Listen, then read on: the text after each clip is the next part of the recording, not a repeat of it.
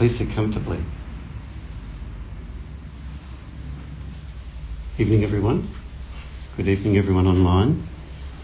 Our first taste of cold winter. This will probably be a brief talk tonight.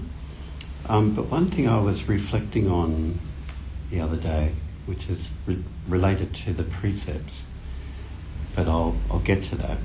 But there's in psychology there's a concept or a term which is called the drama triangle, and the drama triangle was coined by a doctor many years ago, like back in the 1950s, I think, and it became well recognised through a form of therapy called transactional analysis.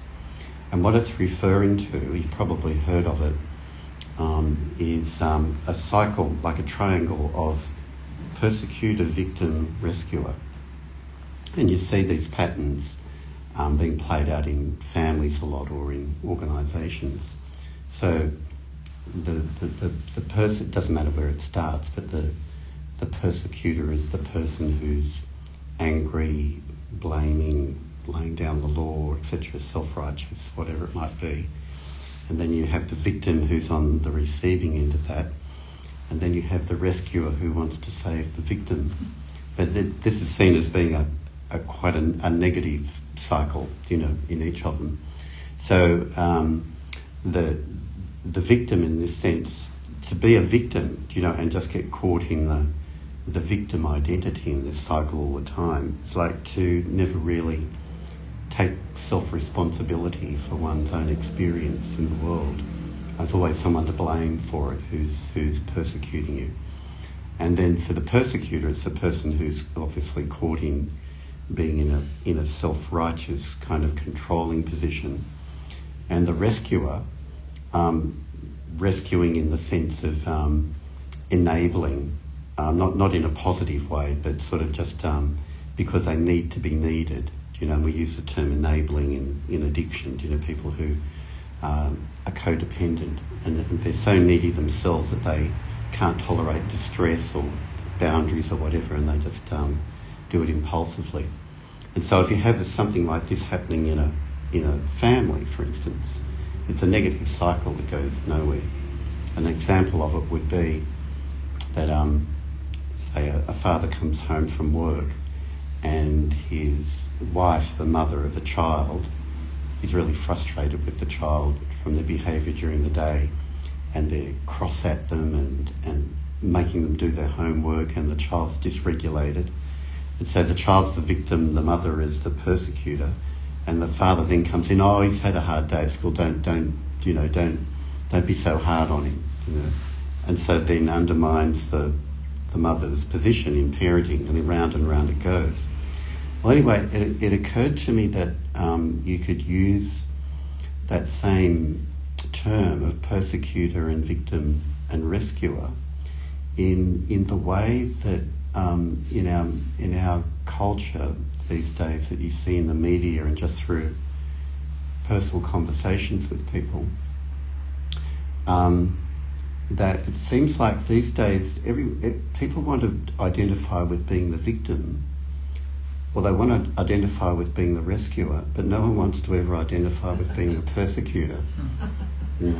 And because we all like to, it seems like we all want to identify with being nice and good and being on the side of being good, but it seems no one these days seems to really want to look at their dark side, look at how they may be the actual perpetrator of harm.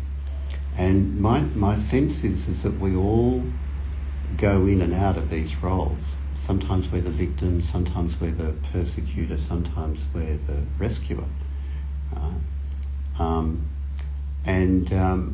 When we take up the precepts in Buddhism, and Nancy Baker's book on this is a really good example in terms of spelling it out, is that when we take up the precepts, we're not just going in there to identify being a victim or being a rescuer. We're actually going in there to see how we're the persecutor. That's why in Nancy's book, she puts it so explicitly. You seriously look at the precepts and reflect on them in your life, and you look at how you're the killer, and the stealer and the liar and the criticiser and how it goes on, the stingy person. So it's really by only looking into our dark side and being willing to acknowledge all of those different positions that we get into that we really dig deep into ethics, that we really dig deep into the precepts. And if we're willing to go there and not just take on the precepts so that we're a nice middle class person, if we really take on that other side of how we actually do harm, it's through that process of self-honesty that the non-doing of goodness then starts to arise. Because there is kind of conscious, deliberate doing of good, which is fine, but there's also a goodness that arises which is not really self-conscious. Just in the same way that a bird knows how to fly, or a fish knows how to swim, there's a natural goodness that just can come out of being unself-consciously non-calculating. And that seems to occur when we have done the work of acknowledging the harm we do. That's why it was so important that we have the Purification Sutra at the beginning of our meeting, just to remind us of that each time. It's only about half a year or more or so we've been actually put it in there. It's always been in the sutras, in our sutra chanting, but we put it in each time, because I think it's so important that we remind ourselves that that's the way the precepts are practiced. And of course there is a huge difference between looking at how you can be the perpetrator of harm and doing it in a very... obviously, you could do that in a very destructive way towards yourself. We just make yourself feel guilty and shameful, and it's a downward spiral. It goes nowhere. But when it's done from the position of being non-judgmental, like just acknowledging that it's there, and when it's done with a sense of compassion towards yourself, that's what makes the difference. It's not just a beating yourself over the back with a stick at all, but it's just willing to look into that dark side of our experience and stay there, that something humbling happens and something transformative happens and frees us up. So in our personal lives as well as our public lives, we can perhaps look at identifying as being a persecutor as well as a victim and a rescuer. Because that's very much a part of so-called woke culture now, is to look at being a victim or being a rescuer, but the other side of it just seems to be lost.